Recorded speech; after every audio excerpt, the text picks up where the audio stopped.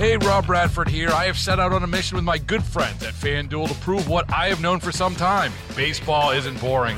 Now I have a daily podcast to prove it with some of the most notable people in the baseball world, screaming baseball isn't boring from the mountaintops, or at least agreeing to come on our show. Players, managers, GMs, and yes, even the commissioner of baseball, Rob Manfred. It has been a constant wave of baseball's most powerful voices. So join the revolution. Subscribe and soak in Baseball Isn't Boring. Listen on your Odyssey app or wherever you get your podcasts. You'll be glad you did.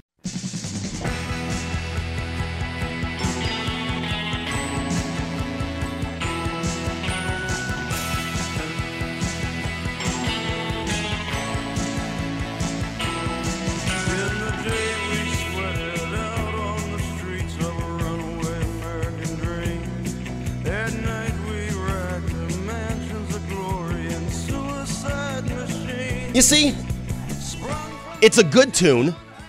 The instrumentals are good, but he can't sing. That's all I'm saying. He can't sing. He's like, one texter said it perfectly. He's kind of screaming the lyrics along with the music. I don't know. It's Hardline. That's if you were listening to the first show with Randy Bushover, the Sunday morning edition of A New Morning. That's what we were talking about. Bruce Springsteen in his lack of being able to sing. I think you notice it most in We Are the World. Oh, God, I remember that show, yes. When he sings, him and Cyndi Lauper, they're not that good. You can just notice, compared to Michael Jackson, Stevie Wonder, and then Bruce Springsteen comes yelling the lyrics. It always reminded me of a karaoke skit when the two of them got up there, because, I was never a huge Springsteen fan, and I used to feel like, what am I missing? Because in his peak, I mean, people loved him. He was incredibly popular, and still is, obviously, to some degree, but I was never a big fan. There's one song I like of his, 10th Avenue Freeze Out, which I think we're going to use in a bump a little later. At 10:15, yeah, so I've never heard that one. Oh, my gosh, I can't believe you don't know that one, but nonetheless, I'll be curious to see what your opinion is, but yelling, that's him. He yells. He yells. Drives me crazy when people yell into a mic. He has great instrumentals, but, hey, it's carried him this far, so... But best of luck to him. Clarence Clemens, to me, was the key component in that band. Oh, for sure. Great sax player. For sure. Well, it is Hardline here on News Radio 930 WBEN. Going to talk a little money, but first I want to mention, went and saw the Nerds last night. How were they? At the new Thin Man on Chandler. They were great. They're always great, of course. Huge crowd, as always. I have to say, one of Buffalo's top cover bands. The Nerds Gone Wild. Absolutely, yeah. They're fun. They're different. They're talented. It's not just a gimmick. But I made the biggest mistake anyone could make. Left my phone in the back of the Uber. Attempted to call the guy last night through Katie's phone. I signed in to my Uber account and called him, and he answered and said, "Well, if I'm in the area, I'll drop it off." And then hung up. Left him a voicemail this morning. Luckily, I have the lost phone feature, Find My Phone feature on my iPhone. So I know exactly where my phone is located. So if he doesn't get back to me by noon, I'll be making a trip. I was going to say, I think you might be headed to your local friendly iPhone store. I won't give a brand. So, no, yes. Yeah. I'll tell you, Joe, do you feel naked? Oh, I do. Because I would be panic-stricken if I lost my phone. I do. Luckily, we have all these computers here, so I can at least talk to people through Messenger on Facebook. Yes, it helps. But yeah. So, and you can use Katie's phone when you're with her, obviously. That's true. Yeah, but here, my thought is, if he doesn't get back to me, he has the studio number. So Frank's on Garden there. Did you give him the hotline number? I gave him the warm line, so it wouldn't mess with anything on air. He has that number. If he doesn't get back to me by noon, I will. Like I said, I know exactly where my phone is. I will go to that address, say, "Hello, sir. I understand you get $15 when I get this back. So if I could just have my phone back, that'd be great." That would be nice. I hope he's not holding it hostage on you, Joe. I hope not either. I hope he doesn't expect more than $15. Well, your day probably wasn't as bad as Andrew Luck's. What a bombshell last night when the Indy Colts quarterback decided to retire. Poor guy has had one serious injury after another, and was quoted as saying he was mentally worn down. And apparently there's a press conference later today where Luck will make it official, but it was an emotional time for him, and he just decided to hang it up. Yeah, I mean, you got to give him credit. He saw the writing on the wall. He hasn't played a full season. The guy's got great talent, but if you're hurt all the time, what good is It it? doesn't do you much good. And the latest thing was an ankle injury that just wasn't getting better. And people kept asking, when will he be back? And the time frame was extended. And now Frank Reich, former Bills quarterback, the guy who was really a legend in his own right in this area, has his hands full with his quarterback situation. I know you know their current quarterback well, Joe. Jacoby Brissett is in. And who is the backup to Jacoby Brissett? The backup, Chad Kelly. Jacoby Brissett was NC State's quarterback and saw him play against Virginia Tech in 2015. He was also on the Patriots for a while. I remember that, yeah. So it'll be interesting to see Chad Kelly, that fourth game, that fourth preseason game everyone laughs at for the Colts actually will mean something. You'll see both of those quarterbacks, I think, in extended time. Oh, yeah. It'll be a dress rehearsal for the season at this point, unless they trade for somebody. But, yeah, that was very shocking news yesterday. The thing that always strikes me about Andrew Luck, great talent, very intelligent guy, and the neck beard, Joe. What a neck beard on that guy.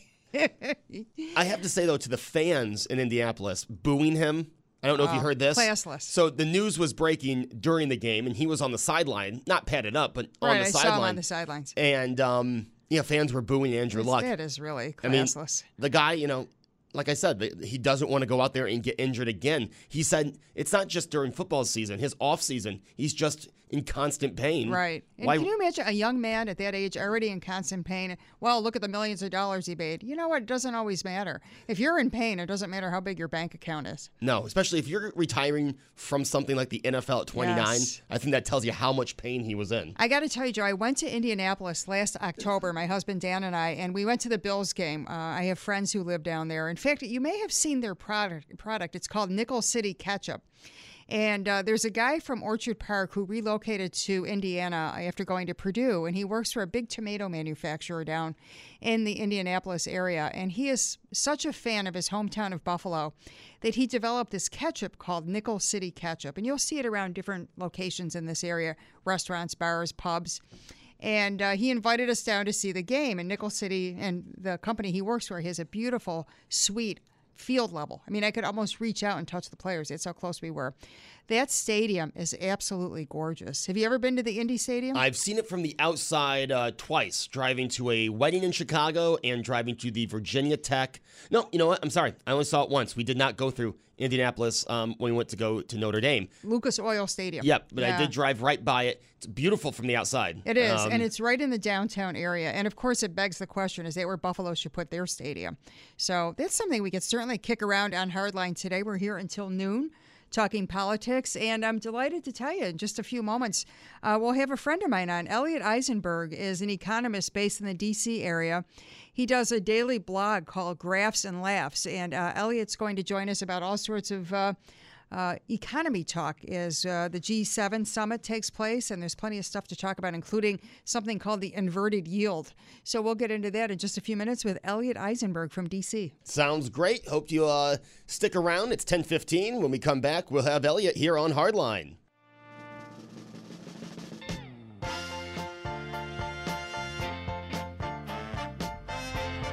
This is one of those songs that once you hear it, you're like, oh, I've heard it.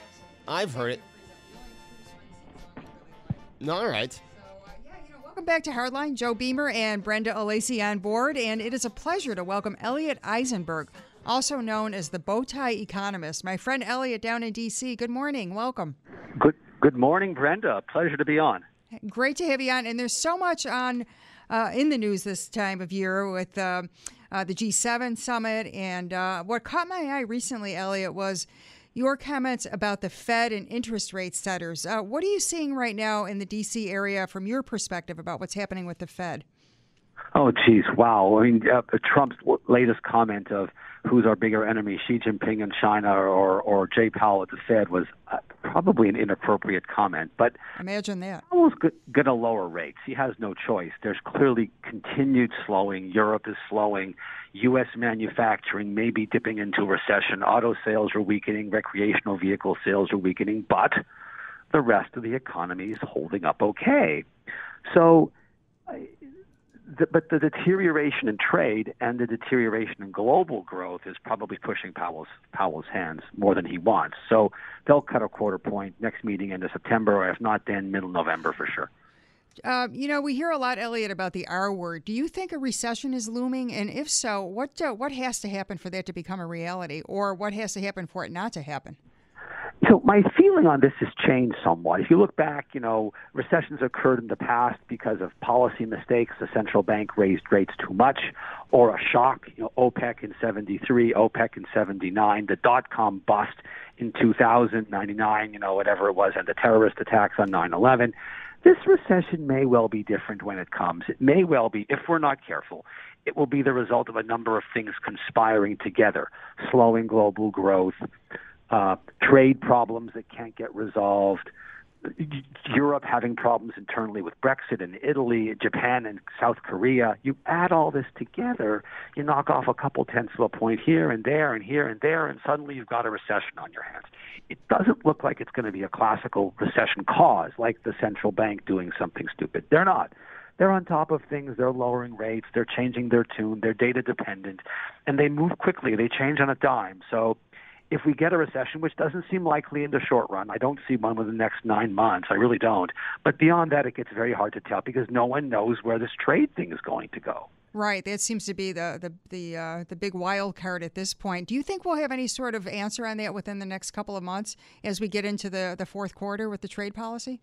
I'd be very surprised. It's gotten murkier as time has gone on. A year ago, I was actually pretty bullish on the whole thing and thought it was going somewhere productive, and we were pushing China, and this was good. But I'm beginning to lose patience at this point. As an economist, as a politician, maybe it's different, and as a strategist, maybe it's different. But I don't see how we get out of this, and this is causing business a tremendous amount of angst. It's causing them to pull back on investment. They don't know where to invest in the States, maybe Mexico, but Mexico maybe they'll have tariffs there. Japan, China, maybe we'll have tariffs with them. So firms are holding back on business investment. This is slowing GDP. We need to get this resolved, but I don't think it's possible until the next election.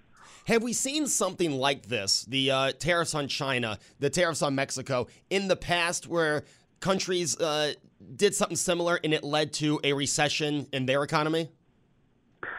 It's very rare to have really big trade wars. This is a post-World War II phenomenon. It just hasn't happened, right? We had it in the Depression. We had Smoot-Hawley and stuff like that, but that's almost 100 years ago at this point.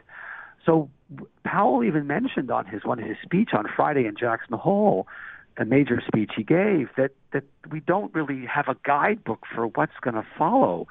And my big concern is the trade tariffs are a tactic. They're not a strategy. It's rare for countries to have raised tariffs over the last 60, 70 years. Everything that's happened, the World Trade Organization before that, the General Agreement on Trade and Tariffs, GATT, were all designed to lower tariffs. Now we're raising tariffs, and China's a different story. You could move manufacturing from France to Germany or vice versa, but no one's got the labor force and expertise that China has. You simply can't replace them all that easily.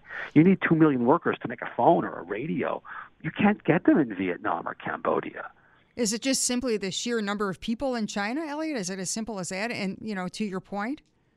It's in part that, yes, it's that and the expertise and the supply chains that they've created. So you need to get the components for whatever you're making. Well, they're available in the town over, and those folks have expertise in assembling them and building the components and assembling the thing, whatever the thing is, a motherboard or whatever. But other countries don't have the infrastructure either, the roads and port systems to manage it all. So changing these supply chains is complicated, and they have to be in low-wage countries.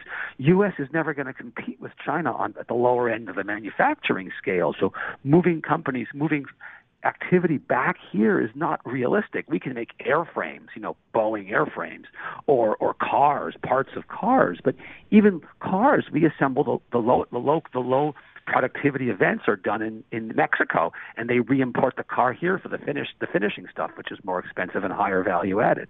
Talking with Elliot Eisenberg, who's an economist in Washington, D.C. And Elliot, just a few days ago, the market really tumbled, and there was a lot of talk about something called an inverted yield. And that is something that I'm trying to wrap my head around. Can you explain what an inverted yield is to a layman? Sure, the inverted yield curve, right. So the idea is, look, the longer you borrow, the more you pay. So a house mortgage that's 5 years is going to have a lower interest rate than a mortgage that's 10 years. And the 10-year mortgage will have one that's lower than the 15-year, because the longer you borrow for, the more you have to pay the lender, because they're taking all kinds of risk that the house price will decline, risk that you'll default on your mortgage. You get the idea. Longer time, more risk, because I'm up, more return. But recently, that relationship has flipped, and short-term rates have become longer than overnight rates, and 3-month rates have been longer than 2-year and 5-year and 10-year rates, and that's really strange. And what's unnerving about it is that it has preceded the last 6 or 7 recessions. Every recession since '69 has been preceded by an inversion in the yield curve, where long-term rates are lower than short-term rates. So this is not it's a small data sample, just 6 or 7 observations, recessions since '69. But it's unnerving everybody. And the Fed's trying to compensate by lowering the short end of the yield curve to get the higher end, the short end, down. But then there's tariff struggles. The tariff spooks people, and that lowers long-term rates, because people think, we're going to have tariffs. That's going to lower growth in the long run. So 2-year and 5-year rates become reduced. So there are reasons why the yield curve is not a good measure, as good a measure now as it was in the past. Rates are very, very low. There's other technical weird things like the term premium is negative and so on. There's been quantitative easing. Central banks have bought $1 trillion of bonds and so on. But it's still spooking the hell out of markets. So, and that's the other thing. If people believe there'll be a recession, then there may well be a recession. It's a self-fulfilling prophecy. So the talk of the recession, the talk of the yield curve inversion, the talk about trade leading to a recession could in fact lead to a recession, when I just don't see it, because locally the U.S. economy is good, labor markets are strong, unemployment is low, wage growth is at 3.2%. There's nothing really bad with the economy. It's going at 2%. It ain't great, but it's fine. Elliot, with that said, though, so I know you said you don't see a recession in the next 9 months. But are we still going to see these days, like Brenda mentioned last week, where the Dow loses 600 points in one day? And are we going to have days where we make that back? We do. I mean, if you look at the stock market over the last year and a half, it's gone absolutely nowhere since hitting a peak in early 18, right? We've had a year and a half of a nothing burger on the market. So we've had increased volatility, but no real growth, because the economy's slowing, corporate profits are declining, and so on. This is understandable. It makes some sense. But I think the fear of trade and the fear of a recession in Europe and manufacturing numbers, everyone's scared, everyone's spooked. So this is causing markets to gyrate a lot, and the markets are gyrating often with the best of hopes when it goes up and the worst of expectations or fears when it goes down, like it did Friday by 600 points or whatever it was. Fasten your seatbelts, huh, Elliot? As we wrap up, how can people find more information about you on your website, and what's your website address? My website address is econ70.com, ECON, the number 7, the number 0.com. You can sign up for my daily 70-word blog on economics, where I take economics and explain it in bite-sized chunks that are almost intelligible to you. And I'm a big fan of that. I've been subscribing to that for days and weeks and years, and I look forward to learning in bite-sized portions how to get through these economic terms and figure out what the heck is going on in our economy. Elliot Eisenberg, based in D.C., thanks a million for coming on this morning and for taking time out of your Sunday. My pleasure. I look forward to next time already. Thank you both. All right. Thank you, Elliot. That is Elliot. He's from... Where's he from again? Washington, D.C. Washington, Elliot D.C. Eisenberg, yes. He's a Ph.D., and he calls himself the bow tie economist.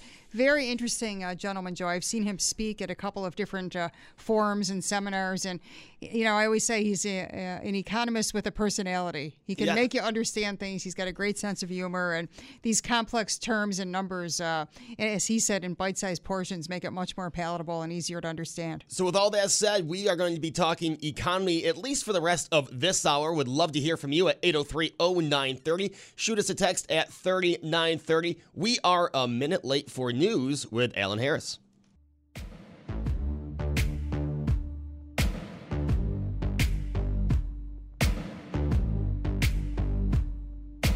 You are somebody that I don't know, but you're taking shots at me like it's Patron, and I'm just like, damn, it's 7 a.m. Well, actually, it's 10:38 a.m. Yes, I'm glad you clarified that. Here on Sunday, it's Hardline. Joe Beamer, Brenda Alacey with you, talking the economy for the rest of this hour. If you'd like to chime in, 803-0930. Just had Elliot on, Brenda, and, hey, I've been, as you know, very pro the president trying to get fairer deals, right? I've been, to this point, pro the tariffs because I'm hoping something comes of it. But, Elliot made a great point that, well, if we start pulling businesses out of China, wherever they go, they have to train those employees, right? That's going to cost money. So it's not going to be one of these things where tomorrow the cost goes back down. Right. It's not interchangeable. The people are not, commodities. Right. So, that is the way I've never looked at it. So I'm still pro trying to get something done, but I think you also have to realize what Elliot said. The people making these products, they're trained. They have the manpower in China that you don't have in these other countries. That's true. And we're referring to Elliot Eisenberg, who's a pal of mine. I heard him speak several years ago, and we've kept in touch. And he calls himself the bow tie economist. He's a real character, but really an educated guy. He's got his PhD and can break down these very complex economic issues into 70 bytes, basically. He puts out an email, and he sends it out every night, and it's his little, different 70-word message on what is happening in the economy. And it's always relevant, and sometimes it's fun, sometimes it's related to sports or pop culture, but there's always an economic vein running through it. So it's econ70, the number 70.com, econ70.com. So good stuff from Elliot Eisenberg, and definitely helps break it down for us. And there's a lot of talk about the anxiety over the economy right now, Joe. I read a recent survey that nearly 3 in 5 respondents to the survey said they were worried about the economy, regardless of whether they were personally struggling or doing well financially. So there's a little bit of shakiness, I think. The American confidence in the economy is somewhat fragile at this point. And another interesting thing Elliot said to that point, Brenda, is if we do get a recession, it'll be based on these people's fears. Exactly. Because right now the economy really is doing great. You have low unemployment. You have a hiring labor force, especially in the next few months. You'll have that will definitely go up for temporary work. The market isn't losing. Elliot pointed out the market isn't losing much because every day it has a 600, 700 down day. It makes that money back. Absolutely, It's kind of just staying in the same area. So it looks like people's fears could actually trigger a recession more than actual what's going on in the economy, what's going on in the markets. The perception is so important, Joe, especially nowadays. Just think about how different it is in our world, your generation and my generation, how it's so important because you can get 24/7 access no matter what, whether it's the internet, whether it's other forms of media, certainly social media. It's everywhere. There's multiple touch points. And one thing I want to point out, too, about that survey where nearly 3 in 5 people responding to the survey said they were worried about the economy, it's important to point out that it crosses party lines and encompasses a large group of voters. So it was 3 in 10 Republicans and 7 in 10 independents. So it's not skewed one way or the other. I want to just point that balance out. So today, actually during Randy Bushover's show, President Donald Trump announced that Japan and the United States have made a trade deal for wheat and corn. Here is the president speaking about that deal. This is a massive purchase of wheat also, in addition to everything else. This is a very large purchase of wheat. And the very, very large order of corn will go quickly. We've been working with the farmers and making very, very large payments for the unfair way they were treated by China. And the farmers are very happy. They like their president. So it looks early on in the G7 meetings that President Trump is at least talking to other countries and smoothing some trade deals over with Japan. I know he still has to talk to the Prime Minister of England, Boris Johnson. Yeah, who looks just like him. They look like they could be brothers, don't you think, Joe? They do. I mean, it looks like a British guy doing a spoof of Donald Trump. Exactly. I don't think he wears his tie quite as long as Trump does. That's true. Yeah, as a matter of fact, when Trump saw Boris Johnson, he was quoted as saying, "You know who this guy is? He's going to be a fantastic prime minister." So I think, at this point, there are 2 peas in a pod. We'll see how long that lasts because I'm sure there's going to be differences. And I know that Trump seemed to have mixed emotions about Johnson's predecessor, Theresa May. There's also talk about how Emmanuel Macron, the French head of state, is trying to kind of forced Trump into the corner to talk about climate change. I don't know if you've been reading about that, Joe, but pretty interesting stuff. Obviously, Macron is the host here because the G7 is meeting in France. And so I think Macron looked at this as an opportunity to kind of corner him on the whole issue of climate change. So we'll see if that goes anywhere. And of course, Iran is in the picture as well.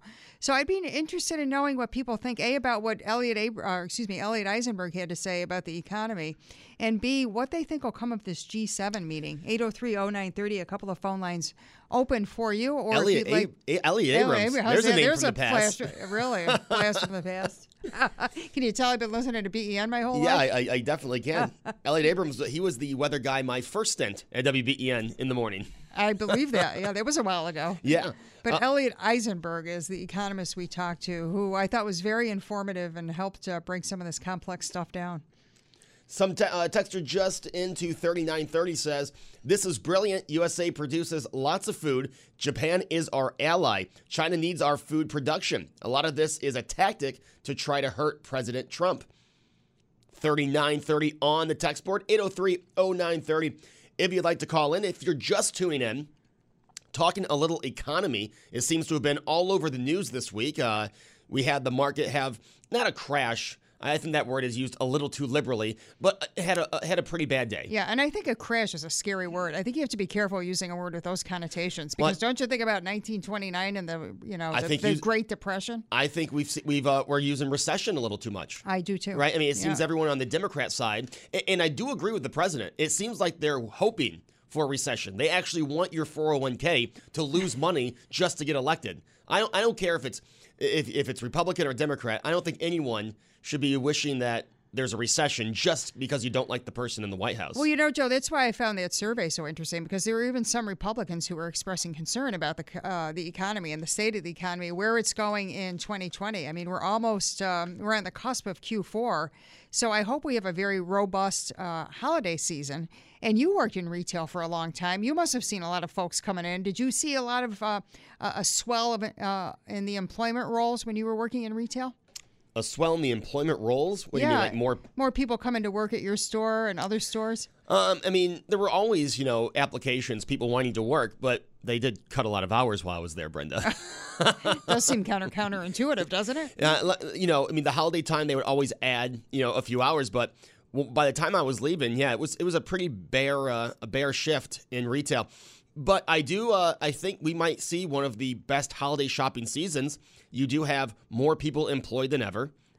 Those are people that are looking for jobs. You have a very low unemployment rate. You have a market, like Elliot said, that has, every time it loses, does come back. So people have more disposable income. So I'm hoping to see a very, what's the word you used? Vibrant? Robust holiday season. And let's not forget the psychological impact of that. When you have a little more money in your pocket, you feel better about your buying power, obviously, and the ability to buy something or perhaps buy a little more than you normally would.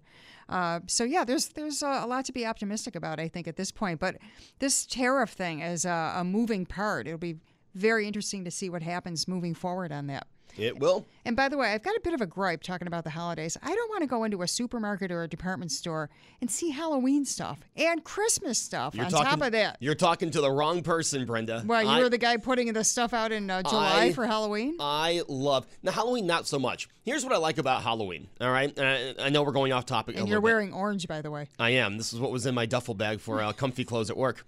I like Halloween because it signals holiday season, right? November 1st. Christmas music starts playing on Star. So I don't mind it. I love the holidays. It is the best time of the year. Most people are in a great mood for 2 months. You know what I mean? Those 2 weeks in December, nothing beats it. The week before Christmas and the week between Christmas and New Year's are my two favorite weeks of the whole year. You know why I don't want to see Halloween stuff out, Joe, in July and August, and even Christmas stuff? Now I know some folks have said they've seen Christmas stuff out already, and certainly you're going to see more of it next Hobby Lobby. month.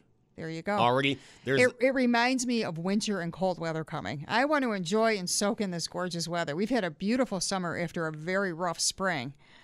So the idea of seeing that stuff pushed down our throats this early, way too soon. Too many connotations of cold weather. But see, Brenda, no thanks. That's the only time of year I enjoy the cold weather because it goes with Christmas. The snow goes with Christmas. And then January 1st, I want it to be 86 degrees again. You know what I mean? If only. 803-0930, star 930 on your cell phone. Shoot us a text at 3930. Talking the economy. We'll be with your calls when we come back.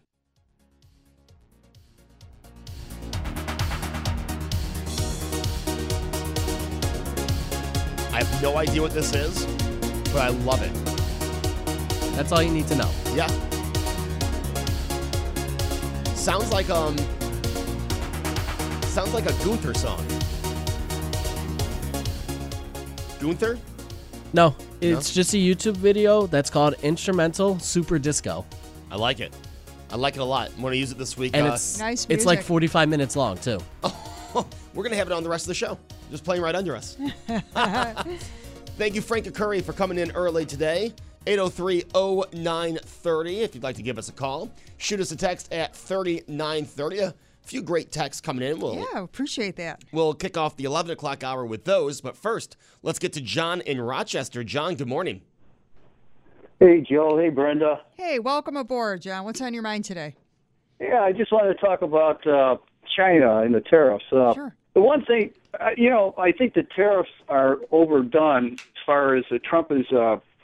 It does hurt the economy, no doubt about it. It's a tax increase. However, I think before all this happened, before Trump took office, we had 1,100 tariffs in place already across the spectrum of the world in various products. So our tariffs aren't something that's unusual. I think it's the sensationalism and the amount of the tariffs. I think that has a lot to do with it too. But I think people forget. I still call them Red China. It's a communist country. The leaders of China today they were kids during the revolution of the Red Guard who were responsible for tens of millions of people being massacred and imprisoned under Mao Zedong. And they were the kids that turned their parents in, who, if the kids heard something at home, they would turn their parents in, and their parents would be in prison, and the kids were brainwashed into doing this. These are now the leaders of Red China. And Red China is, in a lot of respects, is our enemy. They are slowly manipulating the world. They've gotten themselves into a lot of third world countries that are indebted to them. They're building infrastructure all over the world in third world countries. They have, I think they have control of the Panama Canal. The country of Panama has given China a contract to regulate the Panama Canal. They're slowly and methodically trying to impose communist rule throughout the world, and that's one of the reasons we got into Vietnam. And I think one of the reasons Vietnam was not a total loss. Right now, there are only 5 pure communist countries in the world. And I tabulate that up to our involvement in Vietnam. We stopped the spread of Chinese communism and Soviet Union communism by being in Vietnam. There's only five countries, and one of them being China, I think North Korea, Laos, Vietnam, and Cuba. So China's a very dangerous. Look what they're doing in Hong Kong. Right. Very dangerous country, and I think Trump has to take this hard stance, even though it could hurt us economically. Well, and he seems to be flip-flopping a little bit too, John, because the president, kind of indicated he was having regrets about his trade conflict with China. So he said, he was quoted as saying in France that he's having second thoughts about everything. So I guess, he's really trying to work it through as well. I'm not sure where it's headed at this point. Well, Trump is dumb like a fox. He knows China is our enemy. John Bolton is one of his top advisors, and John Bolton has been talking about that for years. They're our enemy, but Trump is dumb like a fox. He's not going to go after China, accuse them of being a terrorist country or a communist country or bring up some of the things that I've brought up. He's going to try to placate them, like it's a trade war. That's all we have.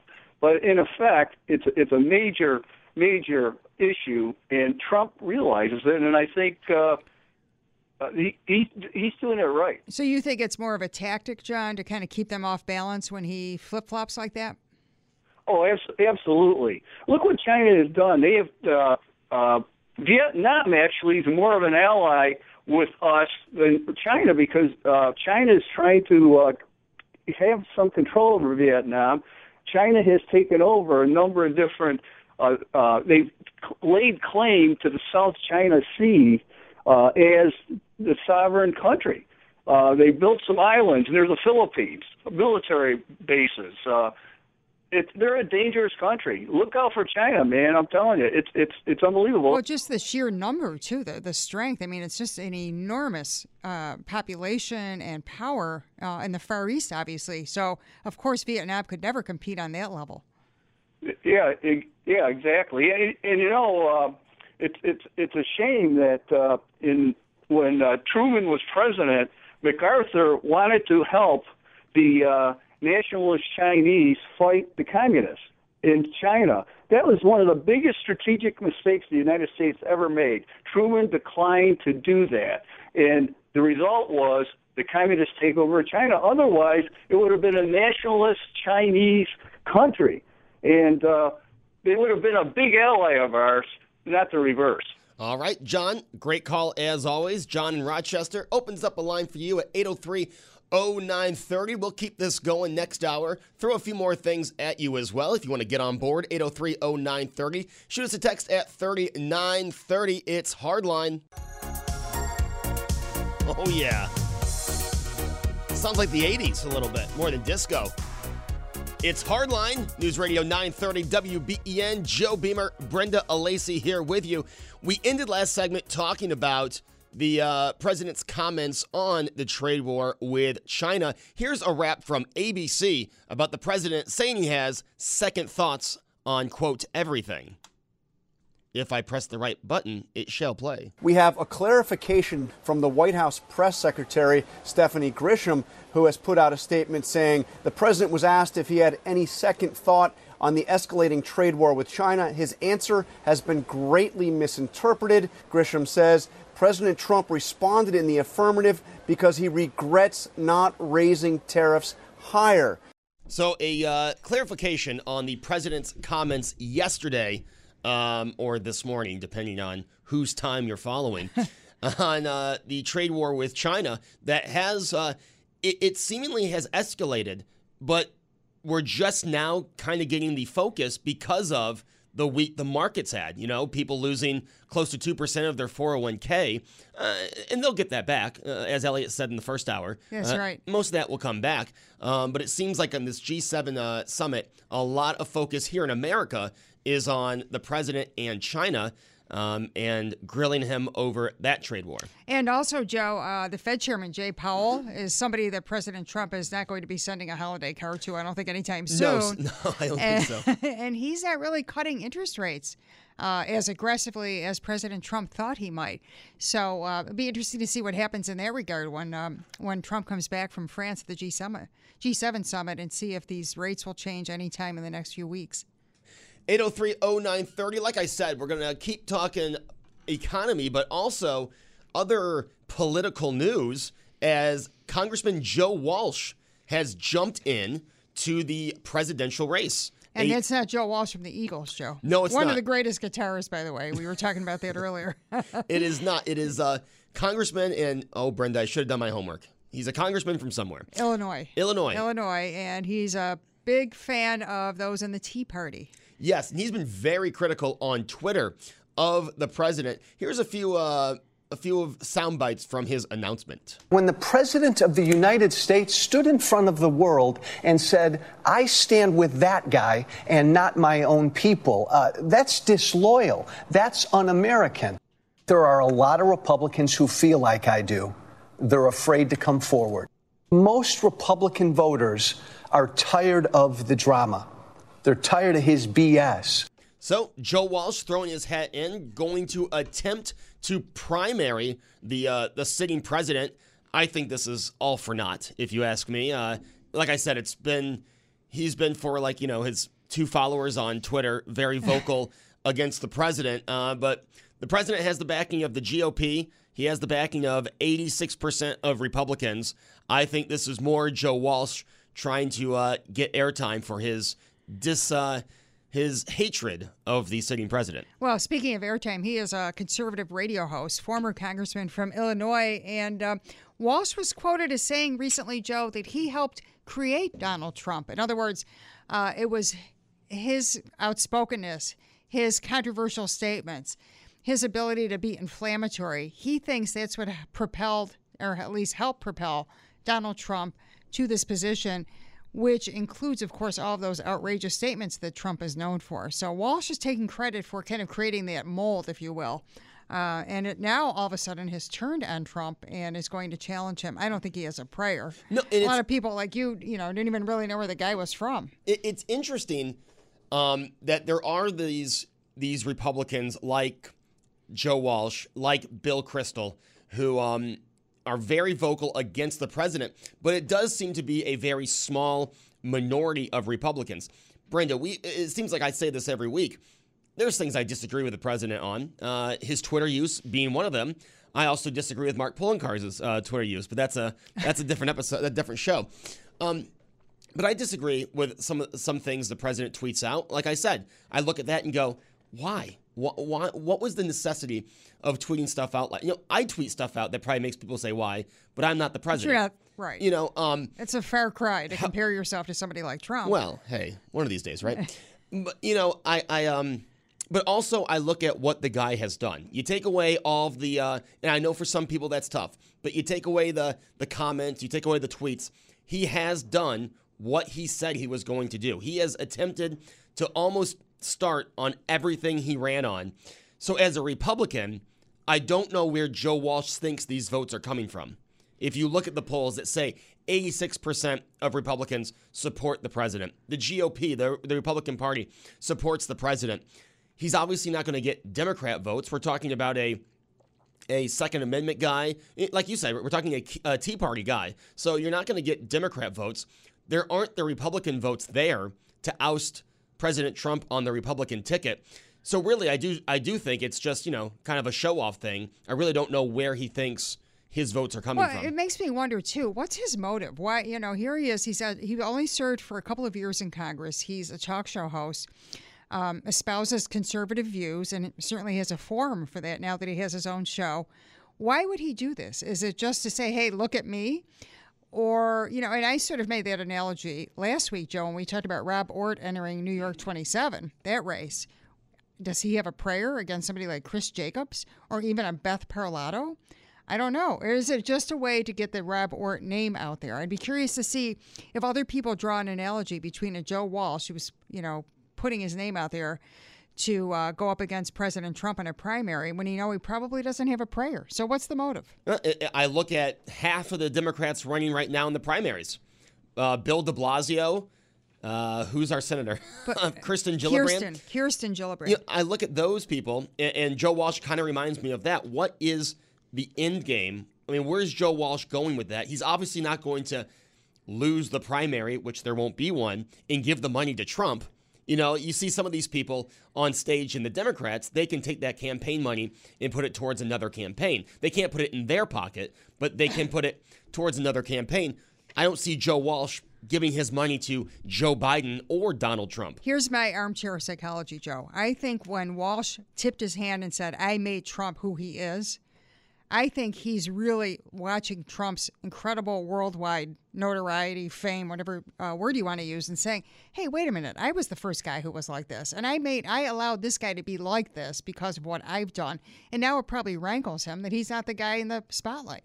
Makes me wonder, could it be something that's small and petty, maybe ego-driven? It'd be interesting. We'll never know the truth, Brenda. Probably not. But speaking of President Trump, here's what Joe Walsh said of his stability. He's nuts. All right. Thanks, Joe.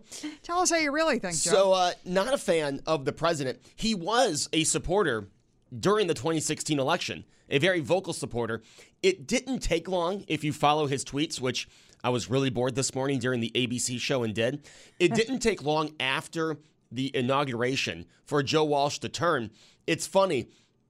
A lot of Democrats like to retweet his tweets about the president, but then like the next tweet will be Joe Walsh talking about gun rights, and that same Democrat will then retweet and go, this guy's an idiot. So it's very interesting to see the love-hate relationship. And that's why I say I don't really see Joe Walsh's thing. I think, Brenda, you might be right. He feels, wait a minute, Donald Trump's me. I'm the kingmaker, and yet here's the guy who's the king, and it should be me. Right. Because, well, let's face it, there's a lot of ego involved in any politics. I mean, you have to put yourself out there, and there takes a certain ego to position yourself as somebody who wants to run for office, because you're going to take a lot of slings and arrows, and if you have any skeletons in the closet, and who doesn't, that likely will come out. And even among your supporters, you know, people turn on you. So it does take a very strong personality and a very solid ego, I think, to run for any office, even on a local level, Joe. Look at the criticism people take on a local level. Oh, right. I mean, it never stops. There's some people, you see the stuff come out when they run for office, and you think, didn't you know that was going to come out? Right. You know, they always seem so shocked that they couldn't keep it locked up. Gary Hart is the epitome of that. When he challenged the reporters to follow him, and then he went on the boat and he was seeing another woman, and it all blew up in his face. I mean, that was a classic case of somebody who I think was blinded by ego and got caught. I think in politics, Brenda, we've done this show before. Ego is huge in politicians. 803-0930. What do you think about Trump and the tariffs? What do you think of Joe Walsh running for president, trying to get President Trump primaried? Sounds crazy. Here's one more thing before we go to the break. Another part of Joe Walsh's big announcement. He's a narcissist. Everything he cares about, the only thing he cares about is Trump. 803-0930. It's Hardline.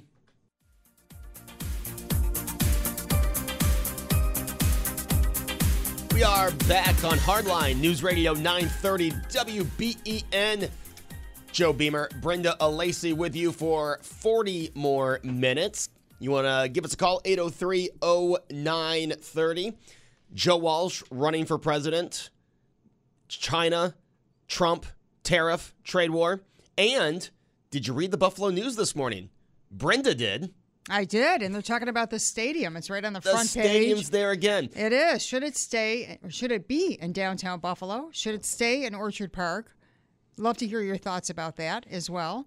I was talking earlier in the show, Joe, about how I had gone down to the Bills game in Indianapolis last October and how beautiful Lucas Oil Stadium is, and it's right in the heart of downtown Indy.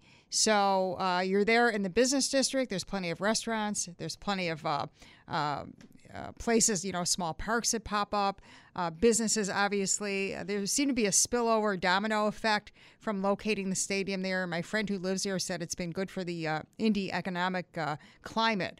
So if it were up to me, I would love to see the stadium located downtown with a new convention center in Buffalo. Because I think our current convention center is an absolute dinosaur, not large enough, doesn't help draw business because we don't have enough space, and I think it's aesthetically pretty ugly. It's not a very good-looking building, especially when you have so many other beautiful pieces of architecture in downtown Buffalo. So if it were up to me and I could wave a magic Buffalo wand, I would suggest putting that stadium in the heart of downtown, perhaps in the Cobblestone area, and somehow attach a new convention center to it. Well, maybe we could put a casino in the convention center once we build a new one. I wasn't thinking that.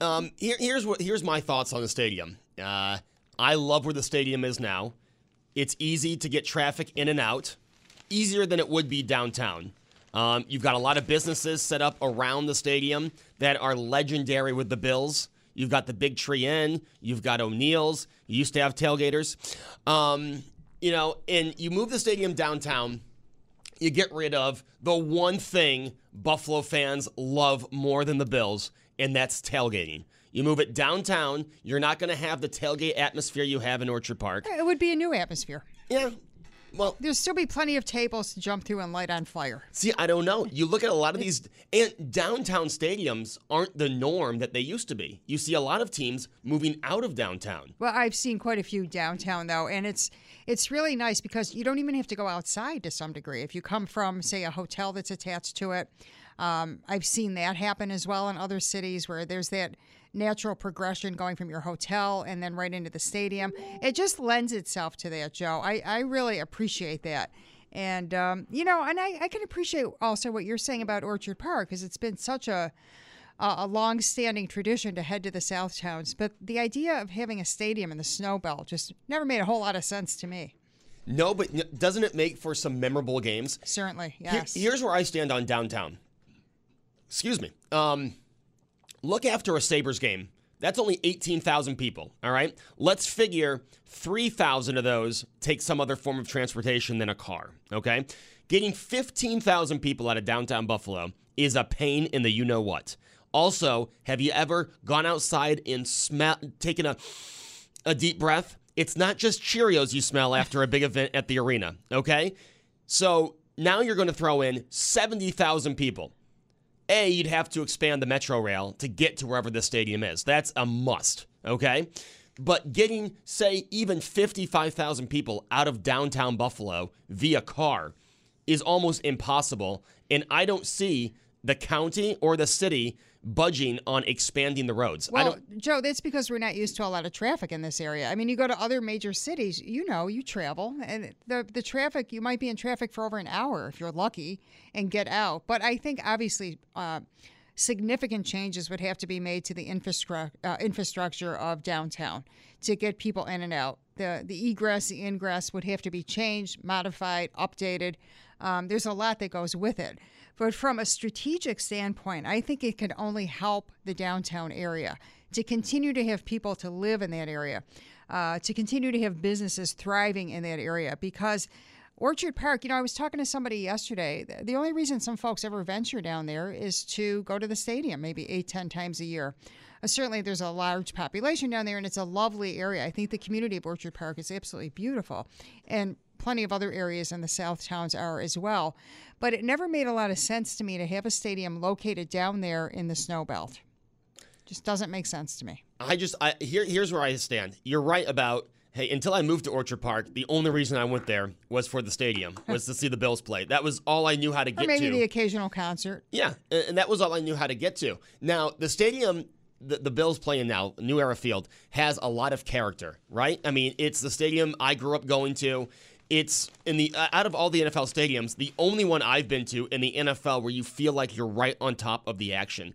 Now, you build a downtown stadium.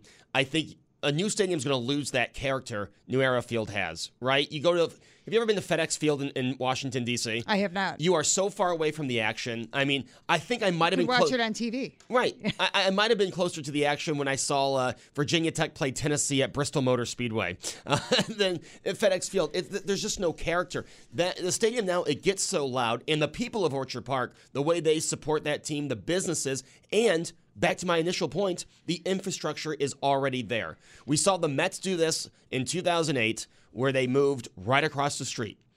Now, it was a year of hell for people going to the game because there was nowhere to park, but that's also an area that the subway goes more than 2 stops.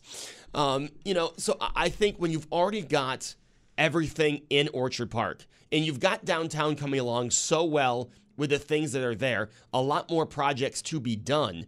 I don't know why throwing a stadium into it would be important to that. Now, I agree when it comes to a convention center, something that brings more events in than the same 3 or 5 every year. I mean, it seems now this convention center only doesn't book anything new. We have the same few conventions, we have the disco, and that's it. So I'm all on board for a new convention center if it brings people downtown, it brings people in from out of town. But when it comes to the stadium, I just look at everything in Orchard Park. I look at the infrastructure already being there. I look at all that space. If you want to build a new stadium across the street, again, I would be like Chicago and just do some more modifications than they're doing now. Maybe the problem is we don't have Illinois University to play at for a year like they did. But do those kind of renovations other than throwing a stadium downtown where a lot of work would have to be done, and I'm not sure that would go along with everything else that's coming along so nicely. 45 years, though, Joe, that Rich Stadium has been out there now, of course, called New Era Field. But by all accounts, it's considered outdated, and a lot of money has been sunk into that stadium, too. $57 million, Joe, was sunk into there in 1998. And then it's almost obsolete, right? Because then they put in another $130 million in 2012. The Pegulas are buying up property around KeyBank Center. I don't think they're doing it for fun. I mean, there's got to be a strategy involved here. So I would love to know what people think about that. I do think the Pegulas want a downtown stadium, and a texter brings up a good point. You have a lot of, I think I might bring this up on my podcast on Wednesday. You have Buffalo right in the middle of Big Ten in ACC country. I think a game involving an ACC team and a Big Ten team to kick off the season in Buffalo would be great. You'd have people coming from the Midwest. You'd have people coming from the Northeast or the Southeast and to watch their team play in a stadium. Now, I'm all for that. The texter brought that up. I've mentioned that a few times, and I think a new stadium would attract that. Again, my whole thing is the infrastructure's not there downtown when you've already got it in Orchard Park. This will be something we'll talk about the next half hour, Brenda and I, and hopefully you at 803-0930. But first, let's get caught up with Neil McManus.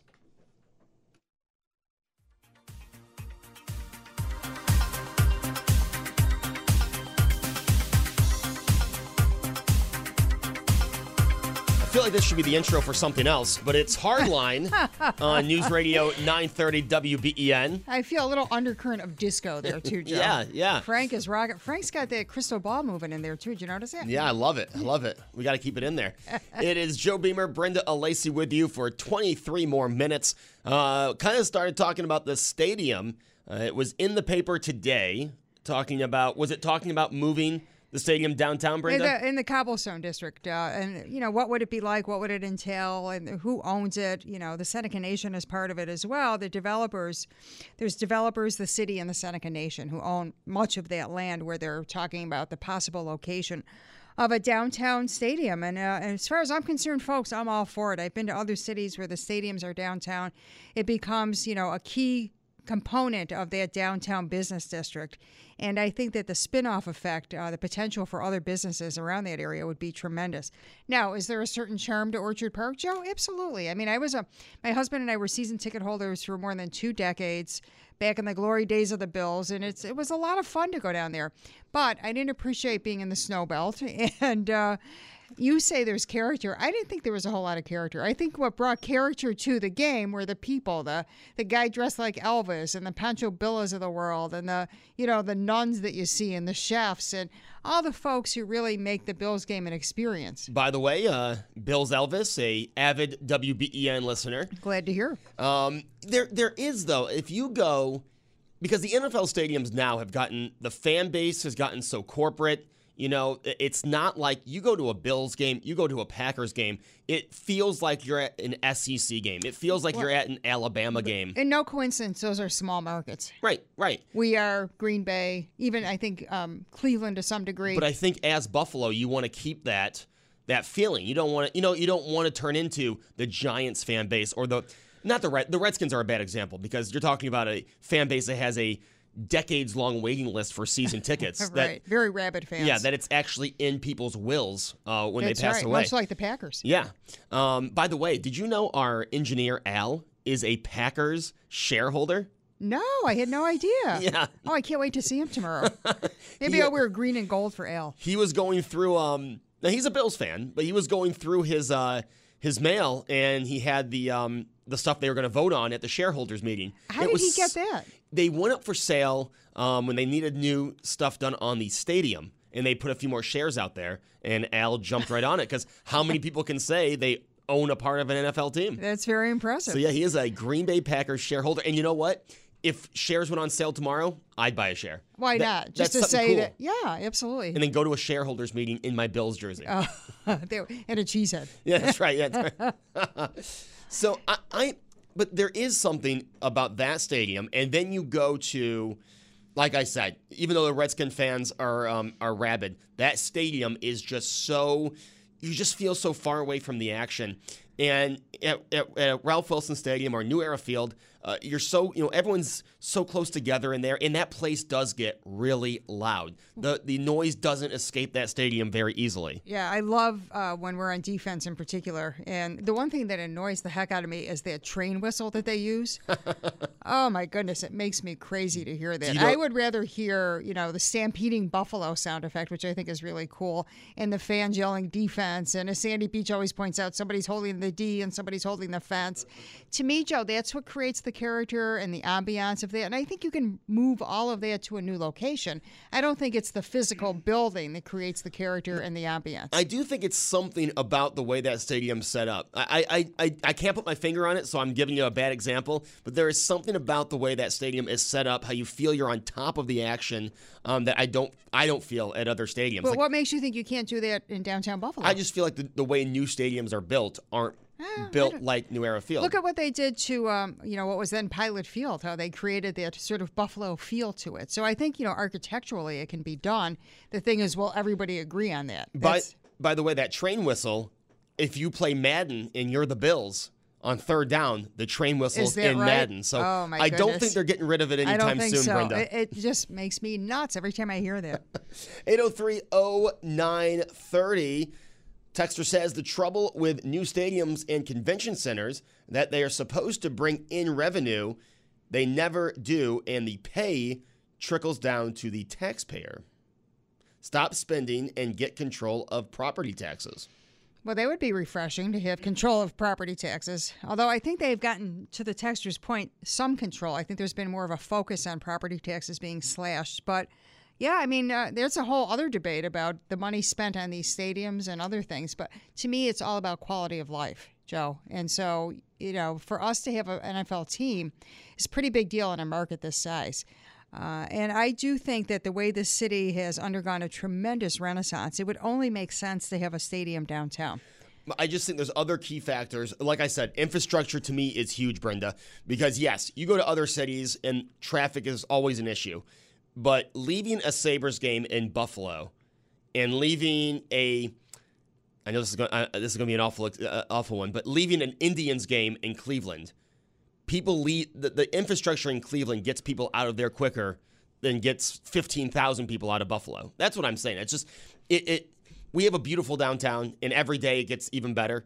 But the roads are still so narrow. I just don't think you have the ability to get 70,000 people out. When in Orchard Park, that ability is already there. You've already got those awesome bars around the stadium, the Big Tree, O'Neill's. Where do those go? You know what I mean? I mean, what happens to the business that depends in Orchard Park on the Bills? That would be a concern, certainly. And somebody brings up a good point, too, about a downtown stadium. One of our texters says would be obnoxious, in capital letters, they say. For anyone that wants to enjoy Canal Side on an autumn Sunday, infrastructure is already in Orchard Park, so they clearly agree with you, Joe. But yeah, there's a lot of improvements and a lot of work that would have to go into figuring out the ingress and the egress of those types of street situations, parking, the flow of traffic in and out. And certainly I would want to see nothing detract from Canal Side. It's a great place to just sit down and read a book, have a cup of coffee, sit in one of those Adirondack chairs, people watch, or participate in something, more actively. You have a lot of choices down there. So not at all, texter, would I want to detract from that. No, for sure. And, to your point, say they do put the stadium downtown, it would only make sense to put the convention center in the stadium like they do in Atlanta and in other cities that are escaping my mind now. And again, to bring in those big events that might use the stadium and the convention center. I'd love to hear what other people say, 803-0930, because there are a lot of folks who travel and, go to different Bills games in other cities, and I'd like to know what their perception is of how those cities handle their stadiums, what the traffic was like going in and out of the game. I've been to Miami, Joe. I was not overly impressed with that stadium. Have you ever been down there? Hard Rock Stadium? Yeah, and the fans in Miami also. We don't want to get into that. But yeah, I've been to that stadium a few times to see Virginia Tech Miami. Feels far away, doesn't it, from the action? Yes. Yeah, I definitely felt that. The ambiance was kind of cool. They had a lot of different food stands that I found interesting. A nod to the proximity to Cuba. There were some Cuban stands and there were Spanish foods available. And the typical kind of things that you would see at a stadium. But there was nothing about it that really stood out in my mind that made me say, gee, I really want to come back here, other than the weather was absolutely gorgeous. No, I've been to that stadium a few times, but let me tell you, Brenda, the stadium that had a lot of character and was almost falling apart, the old Orange Bowl that the Hurricanes played in, I saw. Now, he was injured this season, so he was on the bench, but current Bills running back Frank Gore was on the Miami Hurricanes 2002 when I was in 8th grade. So seeing them, they unfortunately defeated Virginia Tech, but that they've since torn down. But that's one of those stadiums that kind of had that character, like you said, right on top of the field. Hard Rock Stadium, you're far back. I mean, that's a stadium that went through a lot of changes. It was built for football only. Then they added baseball. Then they took baseball away and went back to football only. But they couldn't make up their mind. No. Is it a floor wax or a dessert topping? Yeah, exactly. So 803-0930, would love to hear what you say about a stadium, a convention center, and what events would you want to try to attract with those new structures. 803-0930, it's Hardline.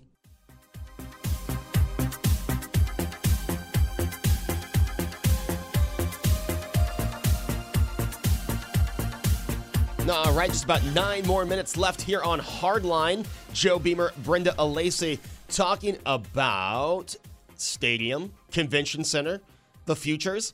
Someone said, Joe keeps mentioning Big Tree Inn and O'Neill's. Don't forget Danny South. I'm sorry, of course. The originator, Joe, of chicken wing soup. Really? Yes. I remember when they had first debuted at Danny South, and it is delicious. I'll have to go try that. Oh, it's very good. You know me, though. I add a lot of extra Frank's hot sauce. Oh, yeah. Can't be enough. Really? I love hot sauce. I carry hot sauce in my purse. Oh, do you, Hillary? I love me my hot sauce. Texter says, we love our Bills, even love our old rich/new era stadium, like our historic architecture, but the cost to even refit it properly. That was the text. I like the first part of that. Yes, I think we do. The cost would be exorbitant. I think we do like our older architecture. I mean, look at the buildings downtown that we've held on to. Mm-hmm. Some of them we've done properly, like the Lafayette. Some still need a lot of work, like the Statler Towers. But people around here hold on to those buildings. You know, and even the Hyatt is a good example, Joe, because they used. They built the Genesee Bar using some of the original material from that bar back in the day, that building. So there's a lot of that, sort of a nod to the past, incorporating it with the future and modern tendencies that you see today. I think they can do it upright in Buffalo. I think they would be a key part of the stadium, that there has to be something very Buffalo-centric about it if this were ever to come to fruition in downtown Buffalo. But simply put, I think the texter's right, that the cost of retrofitting or renovating the stadium in Orchard Park would just be prohibitive. Another texter says, all for something that brings work and jobs to the area. Also, crime would take a deserved big hit. Interesting perspective. Yeah. I'd like to know a little more about that point. Yeah, texter. Add on. Or give us a call, 803-0930. Yeah, we still have time for a call. Yeah, here's the thing. I think I see what Pegula wants to do, and it makes sense that the stadium is going to go downtown.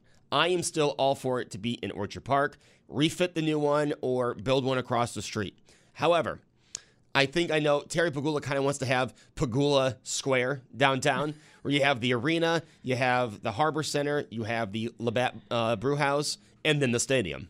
And don't forget their office buildings. Oh, that's right. Yeah. That as well. Yeah, they've had a tremendous influence on this area. So, but a lot to consider. You've got 3 developers. You've got the Seneca Nation. There's others who have a big role in this, a big say in this. It'll be interesting if everybody can come to an agreement. You know how difficult it is to find consensus, Joe, in this town and among others who have a lot of money and have a lot of strong opinions. So that, I think, would be the biggest challenge. You know, Brenda, before we get out of here, I have another topic I wanted to bring up with you, and I should have mentioned it off the air to not catch you off guard. But this week, Sean Spicer, they're talking about it on TV right now. Dancing with the Stars? Was announced with Dancing with the Stars. Can you believe the backlash ABC got for putting Sean Spicer on Dancing with the Stars. You know what my feeling is, Joe? Who cares? I mean, I don't care if it's him or a Democrat or anybody else.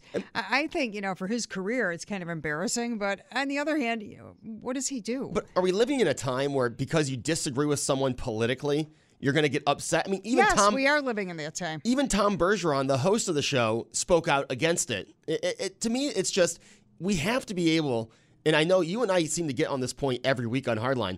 We have to get to a point where we can separate people's politics and who the person is. Joe, I think it's less and less. I mean, we talk about that happening, and I think it's getting worse, not better. And that's a good example of a TV show where a guy is going to be dancing. Yeah. And they're complaining about it because of who he is. Now, it's not like you have Adolf Hitler on there. Exactly. It's like, who cares if he's up there dancing? I don't care. I like the fact that he wears red, white, and blue socks, by the way. But he has on a great pair of socks. But you do have a guy who most people think was involved with a murder in 2000. We're still waiting to find his white suit from that night. He's on the show. Not one tweet about it. Not one. Tom Bergeron didn't say, well, we usually don't like people who pled down from a murder charge. No, that's okay. Sean Spicer, though, Twitter is still going crazy about it. Yeah. Well, I think anything related to Trump is a lightning rod. And that, I think, is a terrific example of that because this guy, Joe, to your point, too, about this, if you ask 10 people who Sean Spicer is, I bet maybe 5 would not even know who he is. Oh, yeah. But now he's in this public limelight because of this dumb dancing show, and it's going to go nuts. Now, all of a sudden, everybody knows who he is. Do you watch Dancing with the Stars? No, I don't. No? My parents are big Dancing with the Stars I have fans. family members who love the show. I just never did it for me. It amazes me. And I don't know why I'm still amazed. I don't know why I still have the reaction, like, what? When I saw, because as you know, in the morning we have ABC on because of our weather through Channel 7. And Good Morning America was doing the announcements. And I go, Ray Lewis. Lamar Odom, who, by the way, was just in rehab a few months ago. Right. No one said anything about that. But Sean Spicer and everyone goes insane. Even seeing Ray Lewis on the NFL shows bugs me because I think he got away with murder. Oh, yeah. Yeah. Who's next? OJ? By the way, so he pled to a misdemeanor charge and had to pay a fine for lying to the police. That's what he That was the ultimate outcome. That's what he pled guilty to so he could be a witness in the trial. Do you know what happened to the two guys that stayed on trial? The two guys that... They're dead, aren't they? Well, I don't know about that, but they didn't get convicted. The case got thrown out of court. Because I think most people think Ray Lewis was probably... I mean, again, when we find O.J. Simpson's suitcase, we'll find Ray Lewis's white suit. Right. The real killer has it. Yeah, that's right. But yeah. I meant to say something earlier about that this week when that was on TV. I just could not believe. I mean, again, I can't believe that Dancing with the Stars is the hit that it is. But it's really what boggles my mind. But I do think in this day and age when everything is so, quick to inflame people, that they'll seize on anything, that people will go crazy. And again, you have the anonymity of Twitter. So you can pretty much say or do whatever you want and hide behind a keyboard. And that's why I think it'll only get worse, Joe. I don't think the civility is going to be better. In fact, I'm glad you brought this up, Joe, because Cindy McCain was doing the morning show circuit today, talking about how there has to be more civility in politics and how she's hoping to help bring that back and hope that the people who are running in Arizona will follow the lead of her husband, who tried to keep that going, the air of civility, even among people who disagree. So Cindy McCain is out there trying to make a case for it. I don't think it's going to work. No, I saw her on CNN this morning talking about that. Well, Brenda, another great episode of Hardline in the books. Always a pleasure to be here. We'll be off next week because of Labor Day. That's right. Can you believe this is the last Sunday in August? Don't. Oh, I know. But thank you to everybody for listening and texting in. I love the holidays, so, we're getting closer and closer. And Brenda, this is my favorite time of the year. College football. We had 2 games last night. All the rest, week 1 starts on Thursday. UB playing Robert Morris at home Thursday night. And then the big Virginia Tech Boston College game, 4 p.m. on Saturday. I'll be there, of course. So you hear my voice today, how it's a little strained? That's going to be every Hardline from here through October. I'm sorry, through November. I can't wait for the NFL season to start. So let's get that 4th preseason game in the books and on to the real deal. And keep everyone healthy. Yes. By the way, first and foremost, if you are a college football fan or just want to hear what's out there, who the Bills might be going after next year in the draft, premiering Wednesday, the Joe Beamer College Football Podcast on WGR550.com and on WBEN.com. It'll be posted at noon every Wednesday, obviously, right after Beach and Company. And let me know. It's my first podcast attempt, so obviously the first few might be a little rough, but I love the feedback. Constructive criticism, always welcome. And I have another project in the works that I'll be announcing in a few weeks. Till then, it's Hardline on News Radio 930 WBEN Buffalo. Baseball is in full swing. NBA playoffs are heating up, and your NFL team is gearing up for training camp. Listen to the latest on the teams you love here on the Odyssey app. The biggest sports radio stations in the country, providing unrivaled local coverage of their teams, all in one place. Exclusive interviews with players, coaches, and team executives, streaming live and always available on demand. Stay in the know with your favorite teams right here on the Odyssey app.